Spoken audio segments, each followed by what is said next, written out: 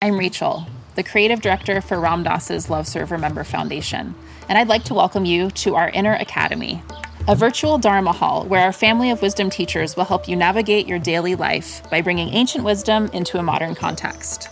With over 200 hours of audio and video teachings, meditations, and practices from teachers like Ram Dass, Krishna Das, Sharon Salzberg, Jack Kornfield, Roshi Joan Halifax, Joseph Goldstein, and many more, the Inner Academy is your core resource for finding balance, presence, and navigating the ups and downs of your daily life. The Inner Academy has guidance for every step of your journey. Choose from an annual or monthly membership and gain access to past and future courses, retreat replays, virtual community, and much more. If you've been familiar with Love Serve Remember Foundation for a while, you'll know that most of our offerings are given freely or on a sliding scale basis. So when you subscribe to the Inner Academy, you're paying it forward and bolstering our ability to continue creating accessible offerings for all in the future, as Ram Dass wished for us to do. Be here now and start your journey with Ram Dass's Inner Academy today. For more, visit ramdass.org/Inner Academy. Teaching meditation can be a deeply rewarding experience. Help others improve their mental and emotional well-being, reduce stress, improve focus, increase self-awareness and self-regulation, all while deepening your own practice and understanding. Join acclaimed author, Buddhist teacher, and Emmy Award-winning musician David Nichtern on Tuesday, May 28th at 6 p.m. Eastern Time for a free online discussion on teaching meditation in Dharma Moon's renowned mindfulness meditation teacher training program. Get certified by Dharma Moon to teach meditation, lead group practice sessions, and work with individual students. Visit dharmamoon.com/BeHereNow for more info and to reserve your spot for the free online event with David Nichtern on May 28th.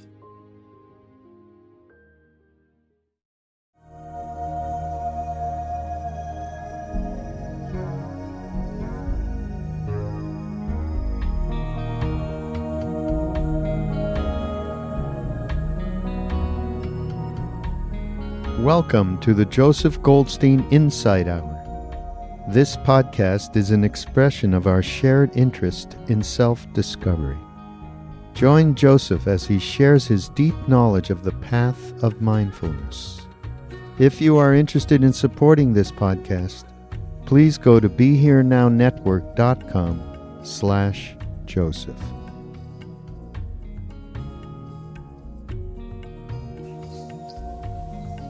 So this morning is a little bit challenging. So I'm going to try to condense everything in this book into an hour and a quarter. At least some of the highlights. But I guess underlying the entire intention for speaking this morning is to address the question that really affects almost everyone on different spiritual paths, no matter what path it might be, and that is how to take what we experience on a retreat like this into our lives. It's very easy to have a hit of an experience, and we get high and open and maybe occasionally blissful, and all kinds of things can happen in this kind of environment. But to quote Jack's, one of the titles of his book, after the ecstasy, the laundry. Yes. And so, a few days, we'll be going home, caught up in the busyness of our lives. What do we do with what we experienced here? How do we bring it into our lives? How do we integrate it into our lives? So that's some of what I'd like to talk about this morning. Because there are methodologies for making one's life, one's practice, not as a concept, not as some theory. It would be a nice idea to be loving all the time. And, oh yes, it would be great if I could be generous boundlessly. But caught in the busyness of our lives, often those aspirations can sink a little lower in the list of our priorities. So the question really is, what do we do with this? How do we practice it? Are there methodologies for bringing it to our lives? Because the foundation, really, for anything we do in that regard is having some kind of regular meditation practice, whatever it may be. There are many forms of meditation, and they all have value in their own ways. But since I spent so many years working on that, I thought I'd speak about the particular methodology of mindfulness. And I'd like to start, just to get us settled, with a short sit, so we actually can drop into the experience of it rather than our thoughts about it.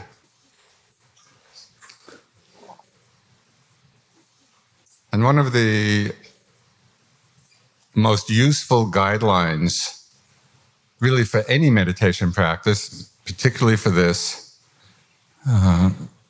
keep it simple. It's not complicated. My first teacher, Munindraji, would say, be simple and easy. He said that, I must have heard it like a million times, be simple and easy. So whenever I would get caught up in my own stuff, and that thought would, just be simple and easy. Come back to the body, come back to the breath, come back to being present. It's not hard.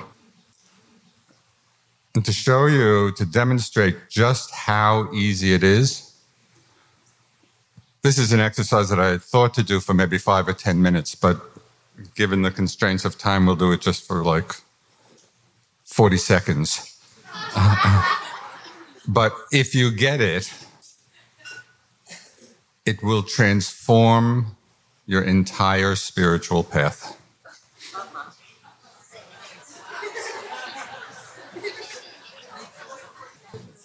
And you will not believe how simple it is. In fact, that's the problem. You won't believe it. So we're going to do one very simple exercise. If you're willing, let's just spend a couple of minutes, which may seem like an hour to you, simply moving your arm back and forth.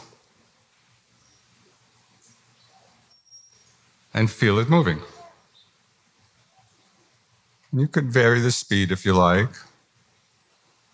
Just move it and feel it moving. Is there anybody who doesn't feel their arm moving?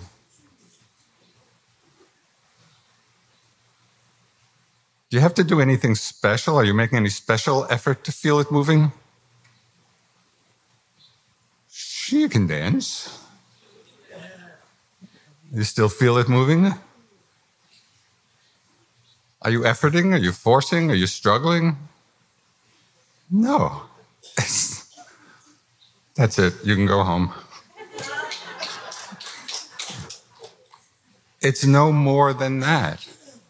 It's like, if we're not distracted, I mean, obviously, if we were doing that and you were lost in your thoughts or fantasies or plans, in those moments, you wouldn't be feeling it moving. You'd be lost in your thought. But when we're not distracted, when we're simply being present, it's a completely effortless awareness. It's just the movement is being known. Every experience can be framed in that way. But what I found so interesting is that when we do this exercise with the arm moving, it seems so obvious to everybody how effortless it is. And yet, even when we haven't done it here, but when we usually teach the walking meditation, paying attention to the movement of the feet and the legs in movement, for some mysterious reason, as soon as we move from the arm to the leg, it's like we're struggling to pay attention. Are we more in love with our arms than our legs? It's just conditioning. It's just the habit. In walking meditation, we've already created the concept, oh, I'm meditating. Oh, I have to do it right. How am I supposed to walk? And yet, if we're just moving our arm and feeling it, there's no problem. There's no struggle. There's complete ease. It's just moving and you're feeling it. It's the same thing in walking. When you begin walking, just walk and feel the movement, feel the touch. Doesn't take any particular effort at all. But it does take one particular capacity of mind to keep us in that simplicity. And that capacity of mind is mindfulness. Because if we're either moving our arms or legs or just moving about, and in the simplicity of simply feeling the movement, we're being present, we're being here now. When the mind starts to wander, as it almost always will, thoughts will come up and plans, memories, fantasies. If we're not mindful that that's happened, then we hop on those trains of association, and it could be 30 seconds, a minute, 10 minutes, half an hour before we hop off the train. So it's mindfulness when we're moving with mindfulness, added to the basic simplicity of knowing the awareness. The mindfulness is, you might say, staying alert for the arising of thoughts or other objects that might take us away if we weren't being mindful. So mindfulness keeps us right on track with what we're doing and shows us when we're off. And in that moment of realizing we've been lost, no judgment, no problem, no struggle, because we're already mindful that we're lost. We recognize that. Simply come back to the movement, to the breath, to the body. So far, so good? Okay, simple and easy. Okay, let's sit for maybe 10 minutes just to kind of drop into this. In the same way that you experience the ease of feeling the arm moving, no struggle, no problem, you're just moving the arm and feeling it. See if you can imagine, don't take this literally, it's like, just imagine that in feeling the breath is your arm. Because you've already experienced how easy it is to be mindful of the arm moving. It's exactly the same thing with the breath. No struggle needed, no forcing. We're breathing anyway. The body breathes. We don't have to do anything to call the next breath in, to make it a certain way. We just settle back, aware of the body sitting. As I mentioned the other morning, there is a body. So just settle in now. Sit and know you're sitting. There is a body. Simple. And within that framework, you may well become aware of the sensations of the body breathing all by themselves.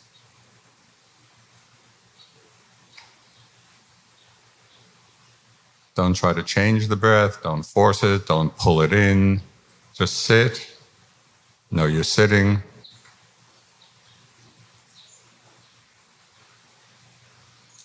And simply be aware of what the body is doing as you're sitting. The body is breathing.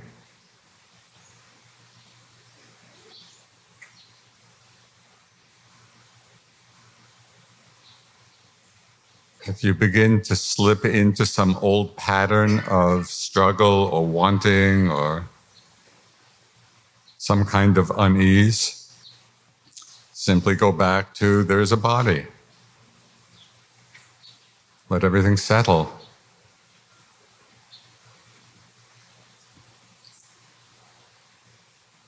And within that framework, that larger framework, there is a body. Within that, you might become aware of the body breathing, or might become aware of sounds, hearing.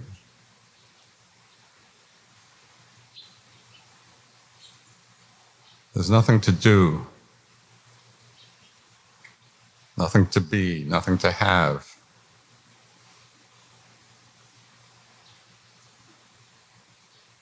Simply simply phenomena arising and changing and passing.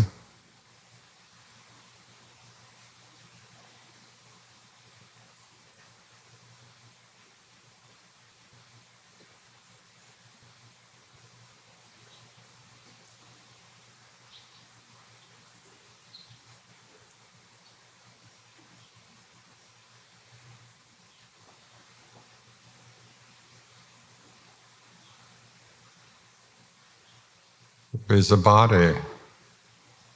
Within it, the body breathes. Become aware of hearing.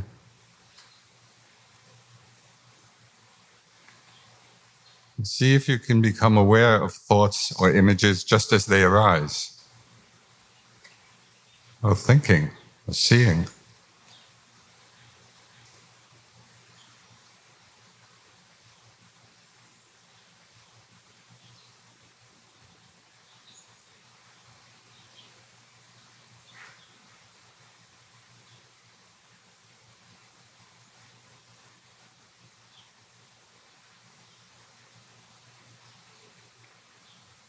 And as one special meditative challenge this morning, with whatever you become aware of, the breath, the body sensations, sounds, thoughts, whatever you become aware of in the moment, also notice, if you can,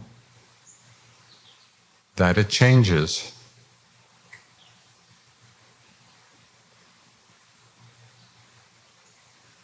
Might be the changes of the flowing sensations of the breath. Might be the changes of a bodily sensation arising and passing away. Might be the changes of the vibrations within a sound.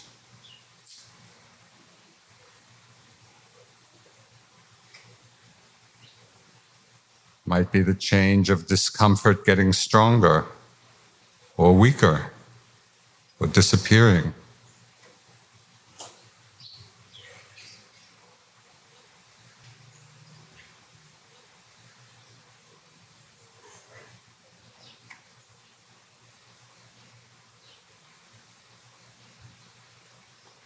And so the practice is relaxing into the flow of changes.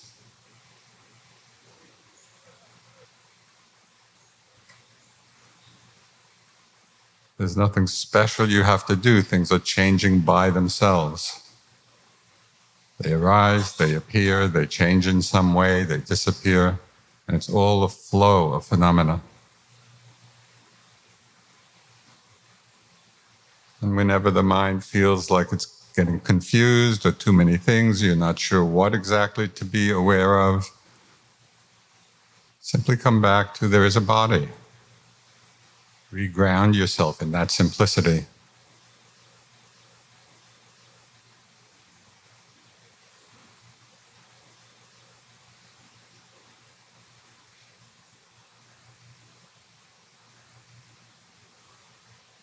Of feeling each breath.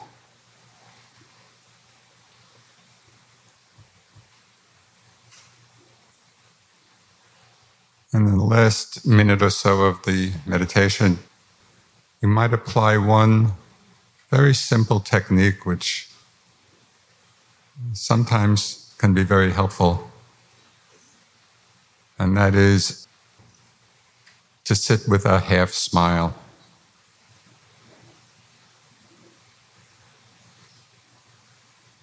That's part of the lightening up.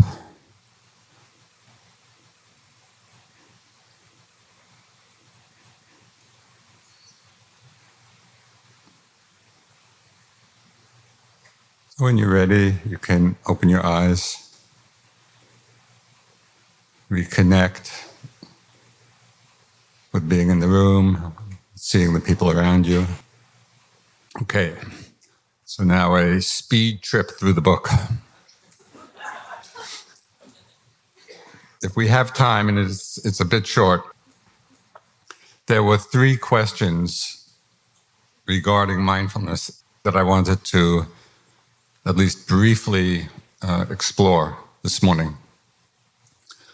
The first question is, what is mindfulness? What is it and what isn't it? What it is and what it isn't. Because especially as it has become so widespread and popular in our culture and spreading out in so many different ways,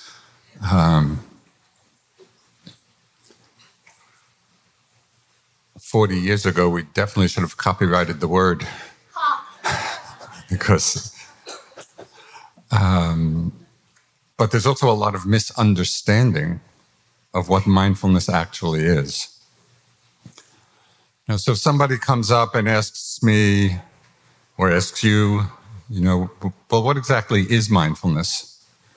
Maybe the first response, the first intuitive response, especially in this crowd, might be, well, be here now. Be in the present moment, live in the present moment, rather than lost in past, lost in future. So that's a beginning. It's a beginning of understanding the domain, the power of mindfulness.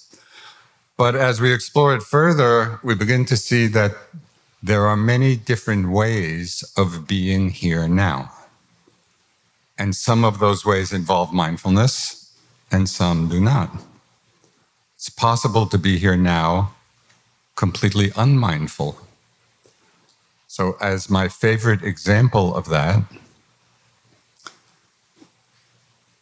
I presume most of you are familiar with black labs, the dogs. Fun. They are fun dogs. They're my main meta object. I just have to think of it. So these black labs, they're living in the present. As far as we can tell, they are totally engaged and interactive with their various sense experience. And they're running around having fun and playing, and they're being here now.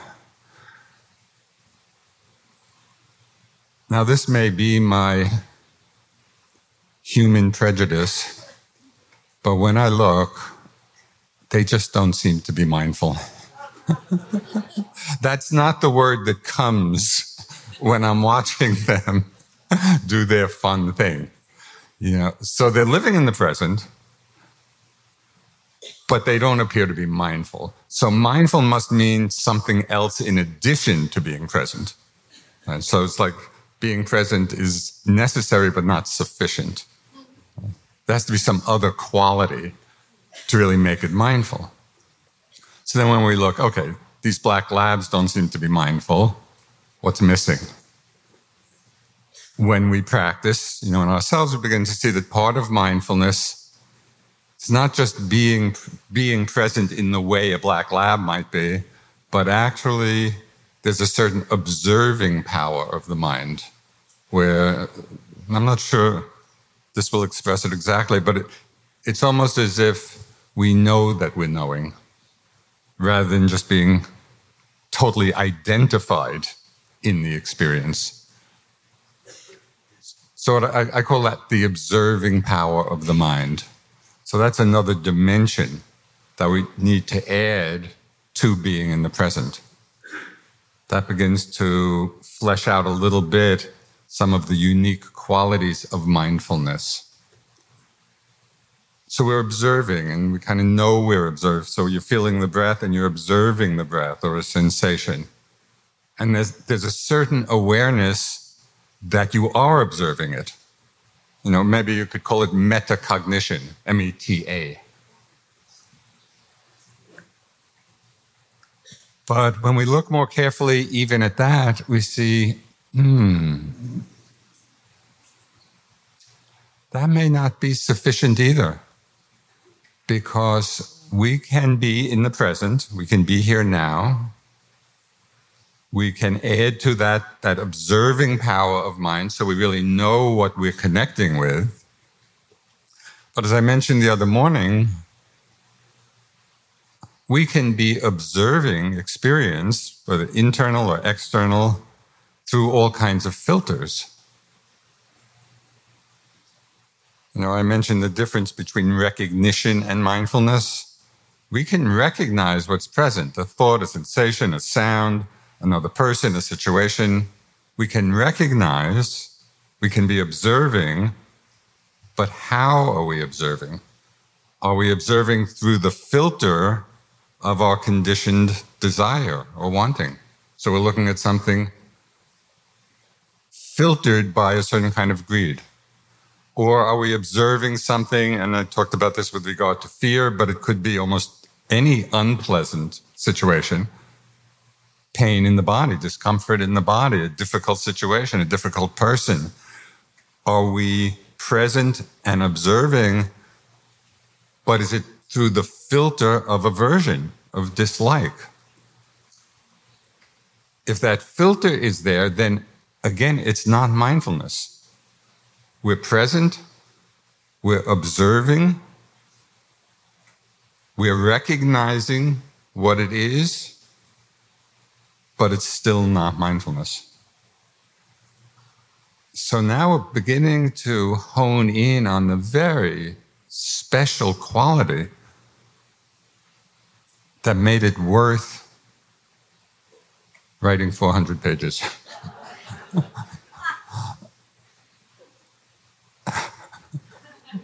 Because mindfulness means this special quality of being in the present and observing and recognizing. And that special quality of mindfulness is that we're doing all this,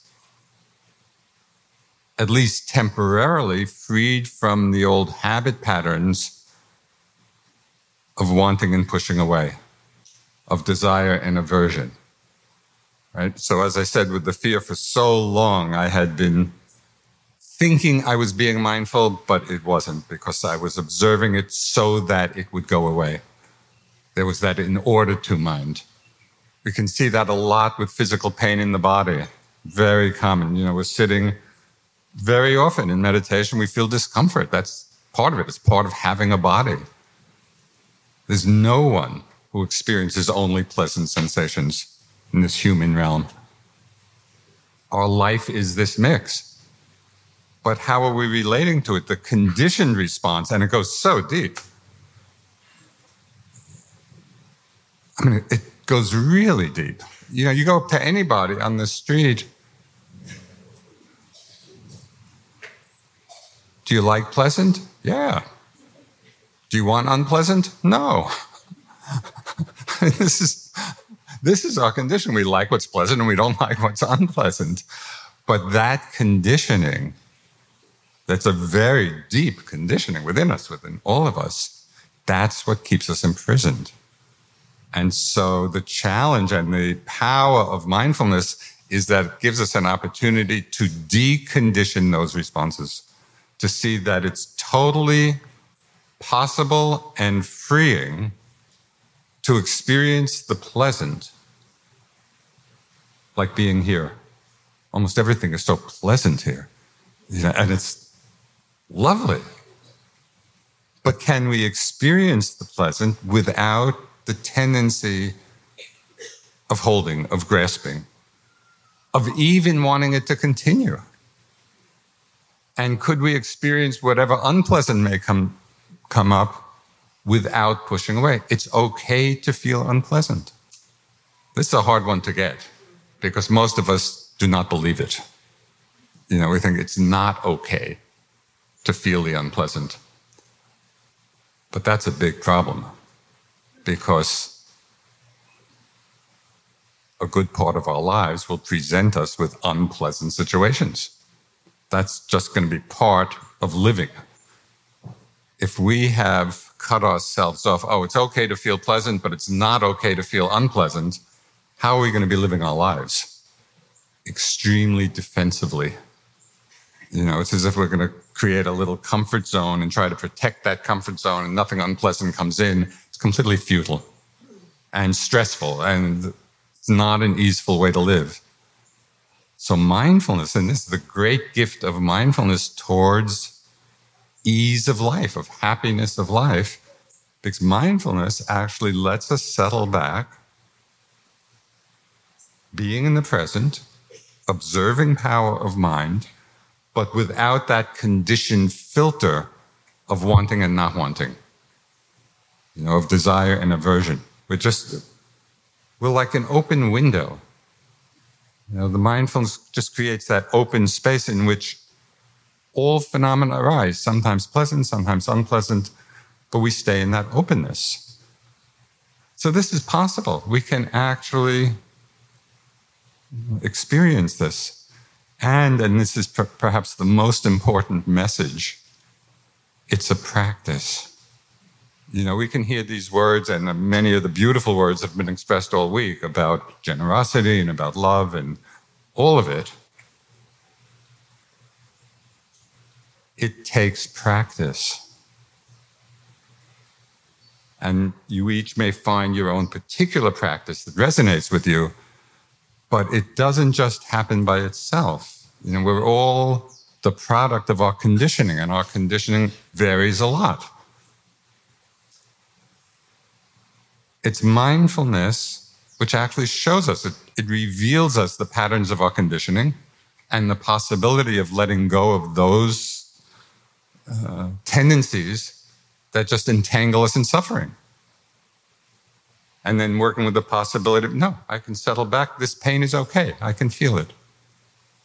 This difficult emotion, fear, anger, jealousy, whatever it is, if we're not caught up in the story of it, then we can settle back simply into being mindful of the energy of the emotion, the way it manifests in our body, our heart, our mind. We're just there with that experience, without pushing it away, without holding on, without identifying with it. And then all these difficult experiences also simply become part of the passing show. And our hearts, our minds, relaxed. They're at greater ease.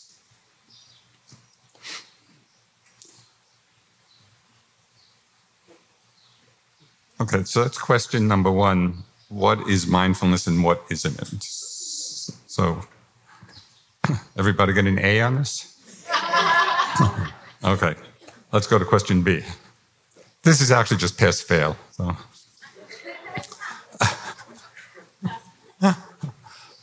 Question B, very important question, because there's often a big gap between question one and question two as people are entering into the practice. So the first question is just, what is mindfulness? And what looks like it but isn't. The second question is, what do we learn from being mindful? So the goal of the practice is not mindfulness per se.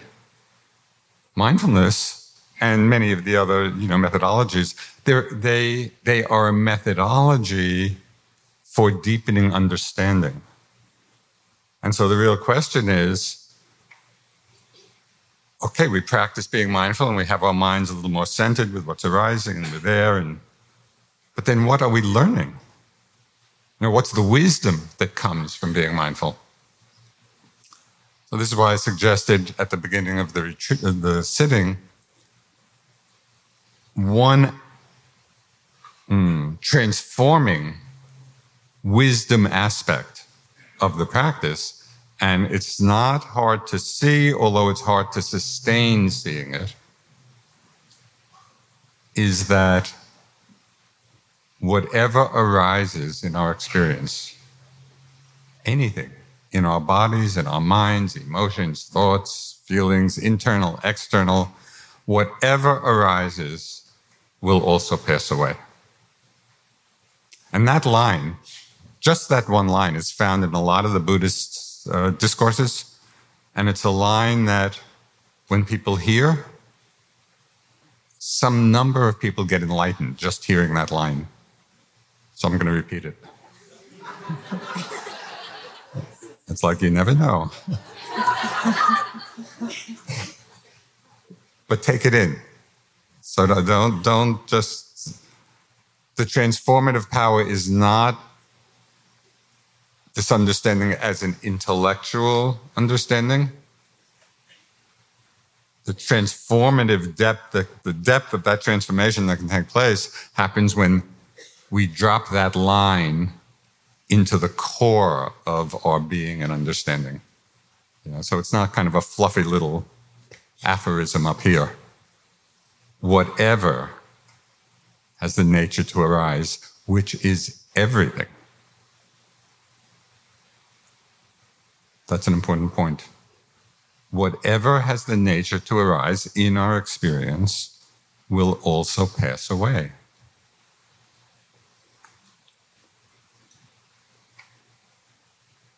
And so the refinement of this perception of change is one of the things that we learn from being mindful. When we're mindful in the moment, moment after moment, we're seeing that thoughts come and go, and sensations and sounds and emotions and people, everything is coming and going, arising and passing. Okay, so then you might ask, so what?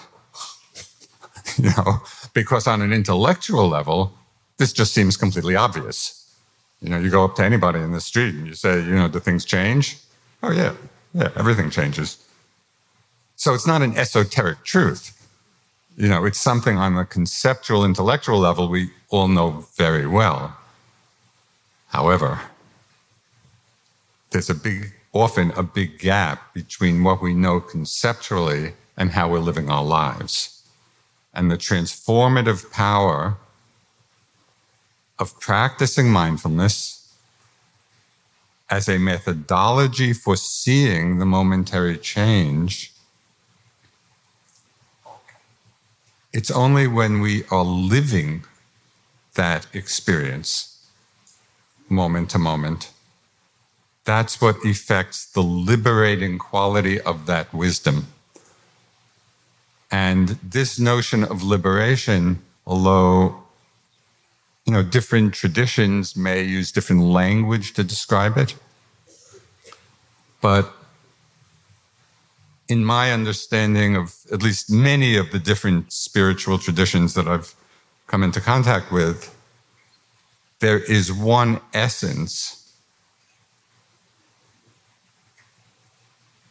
of the liberated mind, the liberated heart.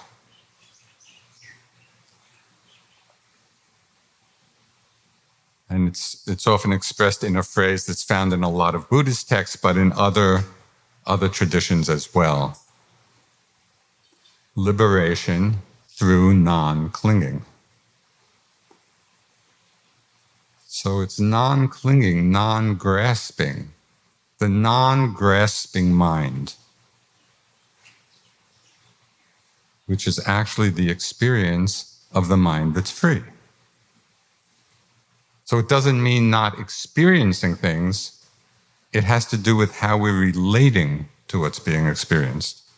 Are we relating with grasping, with clinging, with wanting, with desire? Or are we settled back into the mindfulness of this flow of changes where we simply become the flow? And we're not trying to dam the flow up with our various habitual responses. Liberation through non-clinging.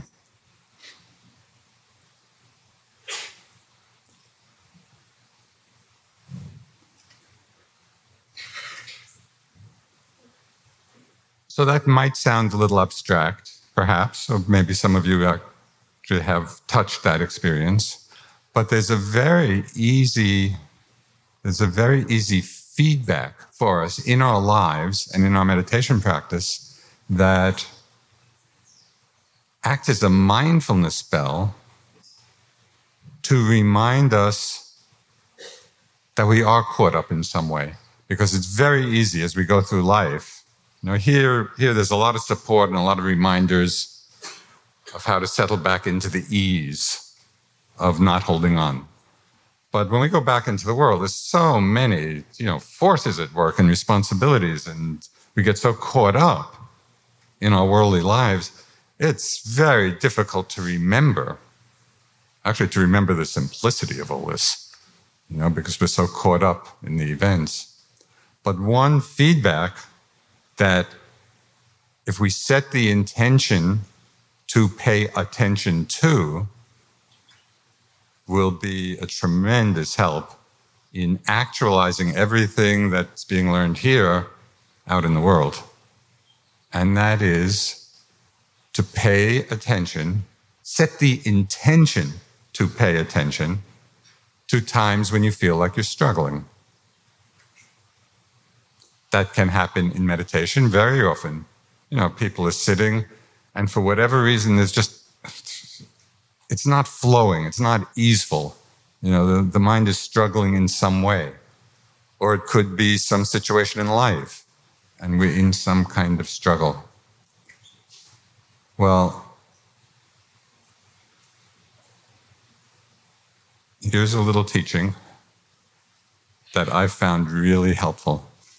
And I just noticed it over and over again in my own practice. And that is that struggle means just one thing.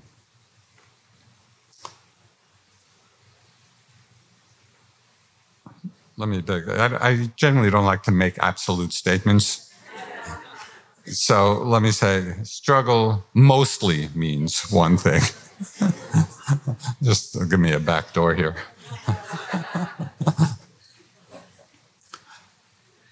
Basically, what struggle means is that something is going on in our bodies, in our minds, in internal, external, in our meditation, in our worldly life. When we feel this sense of inner struggle, it simply means that something is going on, something has arisen that we are not accepting. Because if we were accepting it, we wouldn't be struggling. So struggle then, instead of being a problem, actually becomes this amazing feedback. It's like waking us up.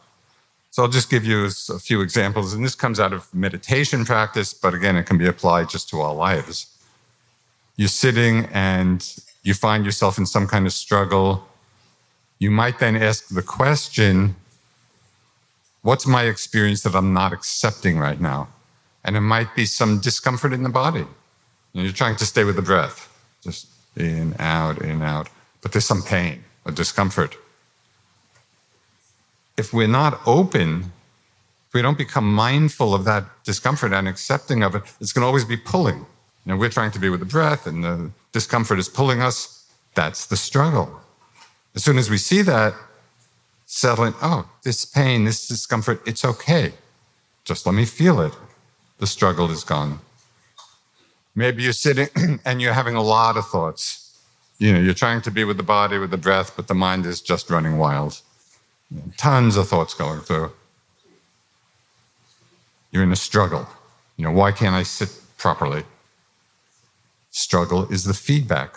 It's saying something is going on you're not accepting. In this case, it's not accepting the fact that there are a lot of thoughts. Why make a problem of it? Just sit back. Lots of thoughts happening. And the mind just comes back to a sense of ease. That experience will pass just like all others. Or maybe there's some, unpleasant mood that you may not even be aware of, but it's just coloring everything, coloring your experience. Maybe you just feel down or heavy. If it's a sense of struggle, open up. What am I not accepting? Oh, feeling down. Okay, this is okay too. This is another passing experience. You're getting this very simple thing, struggle, an indication that something is not being accepted, and it becomes an invitation then to settle back, open up, and just explore, okay, what is it that's going on that I'm not open to? And in this way, our practice both develops a lot of stability, a lot of maturity. We begin to really expand the possibilities of what we're able to be with in a mindful way. It's as if our comfort zone gets larger and larger and larger. Come to a place of struggle. Okay, what's going on? Oh, can I accept this? Shh. the zone just got a little bigger.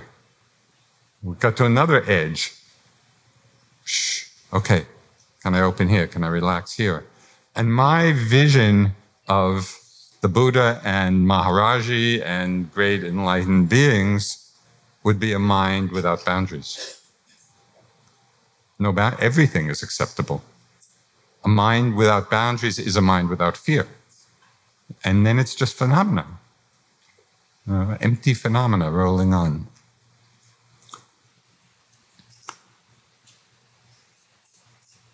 Okay, so this is some of what we learn from being mindful. Right? So you're clear about what mindfulness is and what it isn't. It's not just being in the present, it's being present in a certain way. Observing power, but observing without the filter of desire and aversion. So it's like observing as if through an open window. Right? There's just space. And then in that mindfulness, we learn that everything is changing. And then one more little freeing aspect of seeing the truth of change. What happens when you hold on, when you're trying to hold on to something which in its nature changes? So you're holding on tight, but in its nature is changing. Somebody once described it as rope burn. The rope is being pulled through. The tighter we try to hold on, the more rope burn we're going to get. The more we hold on to that which in its nature changes, we suffer. If you happen to live in the Northeast and you're attached to being on Maui, it's going to be a difficult trip home. But if you're mindful of the pleasantness of being in Maui and everything, sometimes I go around, I'm just saying to myself, oh, pleasant, pleasant, pleasant. The water, the sun, the beach, it's just also pleasant there. And then I think of 15 degrees in New England.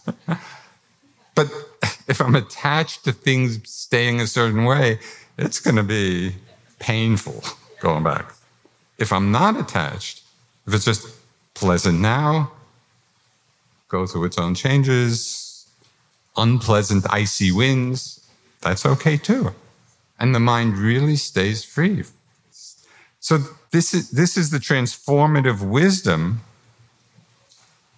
of experiencing, not intellectually, experiencing moment to moment, the truth that everything is changing moment to moment.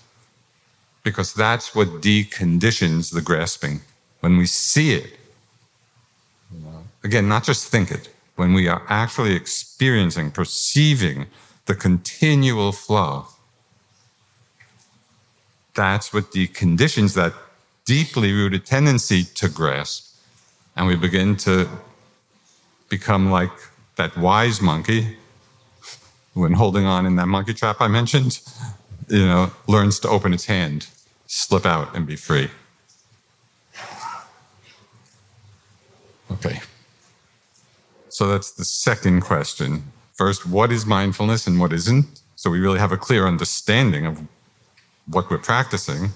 Then what we learn from being mindful, that everything is a process of constant change, and that the more we hold on to that which changes, the more we suffer. It's so obvious, but we totally forget it, in our lives.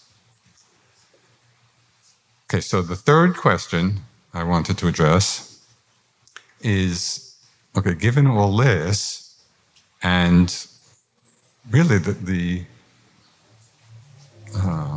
powerful personal transformation that can take place as we develop mindfulness and the wisdom that comes from it, and the liberation of non-clinging, not holding on, and just being in that flow of changes.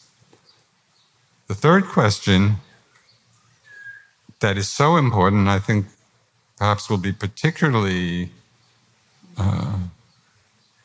it's relevant for everybody, but with this crowd, I think you will really attune to this a lot, is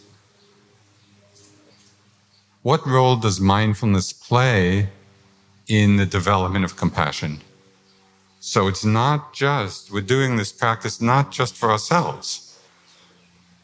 We have to do it for ourselves in order to be able to relate and to help others. If we just bring to the world our own confusion, what we're contributing to the world is confusion.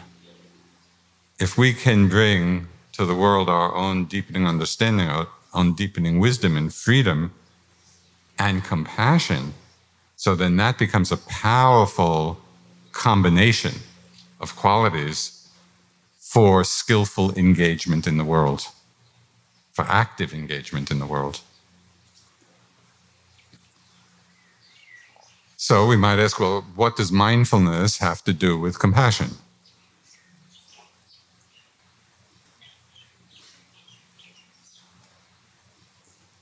The way the term compassion is used in the Buddhist tradition, but I think it's fairly universal, is that it's the open-hearted response to suffering. When we come face to face to suffering, if we are filled with metta, if we do have loving kindness, if we are aware, if we are mindful, in the face of suffering, there is a natural move. Compassion arises spontaneously, as a spontaneous responsiveness in that moment. And my favorite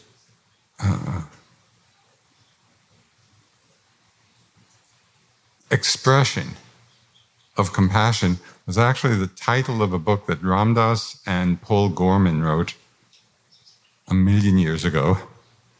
The name of the book was How Can I Help? And I love that title. Because that is the activation of compassion. That's the move of compassion. And I like to make the distinction between compassion as a feeling and compassion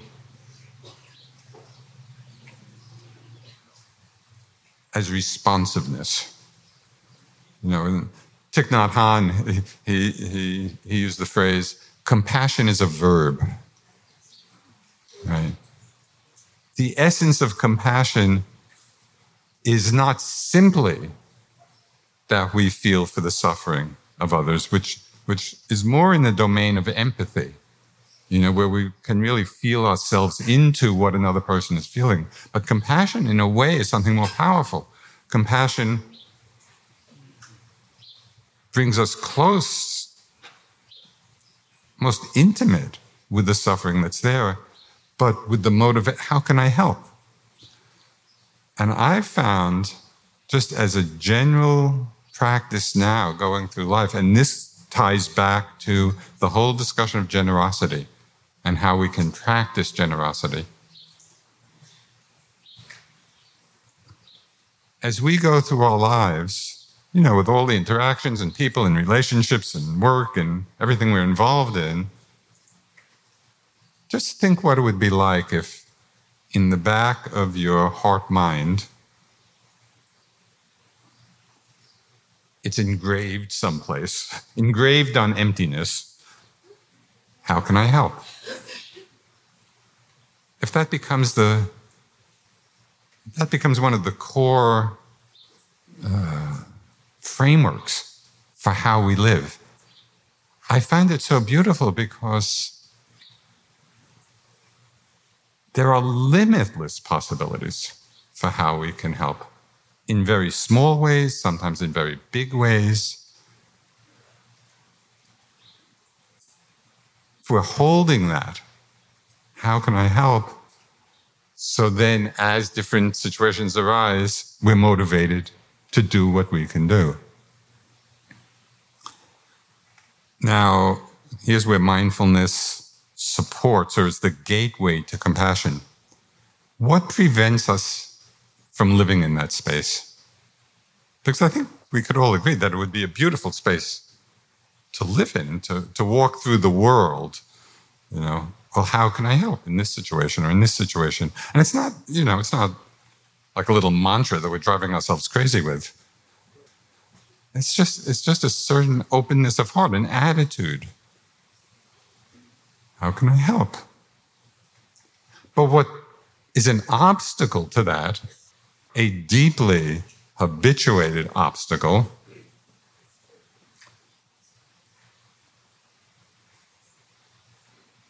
is the understanding that compassion arises, that sense of how can I help, arises when we're willing to come close to suffering. Compassion is the response to suffering. So for compassion to arise, we have to be willing to come close to it, to open to it. But as we all know, from very mundane things to very big things, as I mentioned earlier, our minds are not immediately conditioned to come close to suffering. When you sit down in meditation and all of a sudden your back is killing you, oh, good. Let me be with this. It's probably not the first, maybe you'll get there, but it's probably not the first response. It's like, I don't like this. What can I do to get rid of it? If that's the attitude, we're not coming close to the suffering, we're not actually feeling it, and so it's not a compassionate response. So there's a million stories. A friend of mine, this goes back years, she was having some medical procedure, and they were trying to give her an IV, and you know how sometimes they just don't get the vein. So in this situation, the doctor was, poking, couldn't get the vein. And it's not super painful, but it's distressing and it's difficult. And so he's kind of poking away, trying to get the vein. And my friend was clearly in some distress. And the only comment was, "What's the matter? It doesn't hurt." And it was just an example of just not coming close to the suffering that was there. That's all. I mean, there was no I'm not ascribing any ill intention at all to the doctor. He or she was probably trying to do their best. But there was no acknowledgement of the suffering or the pain that was actually there. And so it was kind of dismissive. And there was no compassionate response. That's just one tiny little example. So I want to read just a couple of examples of compassionate response in somewhat unusual ways, because it points to possibilities that we need not limit ourselves or have some idea, I can only be compassionate this much, and then, no, that edge is important. So you're familiar with Dr. Paul Farmer?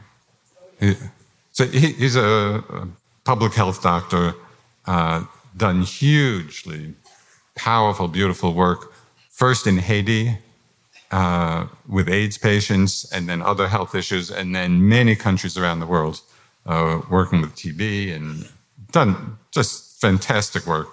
And there's a beautiful book about his work called Mountains Beyond Mountains. And it's hugely inspiring. So he set up this clinic in Haiti, and people were coming from all over, and serving a lot of people. And then he heard about 2 people off in a village 2 days' walk away, and he was just moved to go and help them.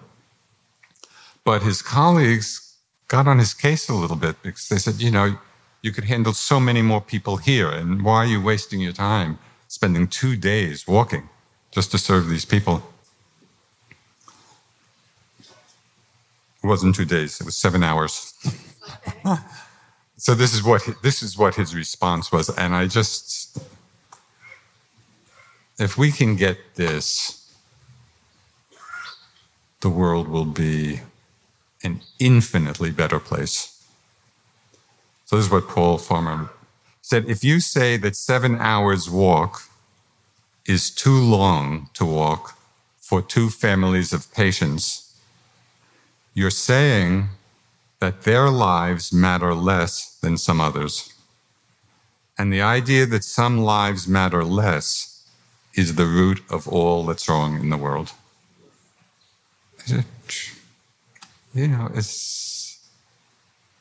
And we can see it. When we look around in the world, lots of lives mean less. But for people on a path of opening, awakening, mindfulness, generosity, love, compassion, we need to address that. We need to address that tendency, because I think for most of us, accepting the saints among us, there probably are places within us where some people matter less. So that's not to, this is the situation of our conditioning, right? So it's not to get discouraged by that, but can we bring mindfulness to see it? To see when we're pulling back, and then, okay, can I open here? So there's one other story which is very dramatic, and I don't necessarily suggest you follow in this person's footsteps. And if you do, let me know. So some years ago, there was an article in the New York Times about the subway hero. Okay, so this is the story. This guy was down in the subway in New York, and a woman had fallen on the tracks, and a train was coming. And without thinking, he jumped on the tracks, laid down on top of her, and let the train pass over them both. Wow. Right, wow. So this is what he said. He got a lot of, it was on the front page of, it became a big story, and it was called the Subway Hero. This is what he said. I don't feel like I did something spectacular. I just saw someone who needed help. I did what I felt was right. I do construction work in confined spaces a lot, so I looked, and my judgment was pretty right. The train did have enough room for me.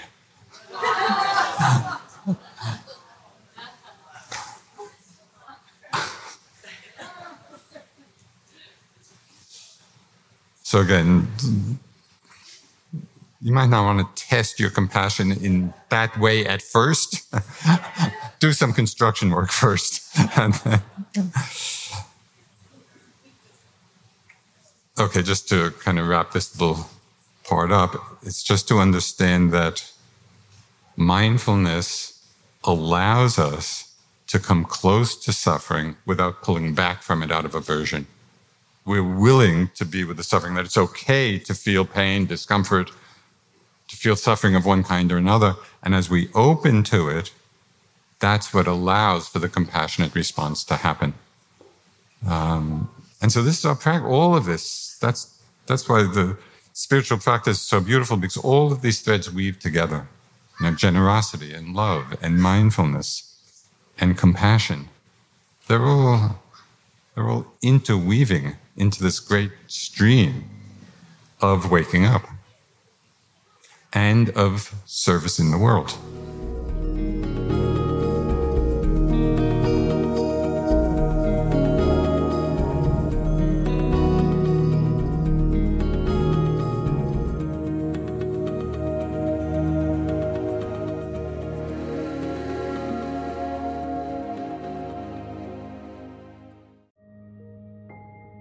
This show is sponsored by BetterHelp.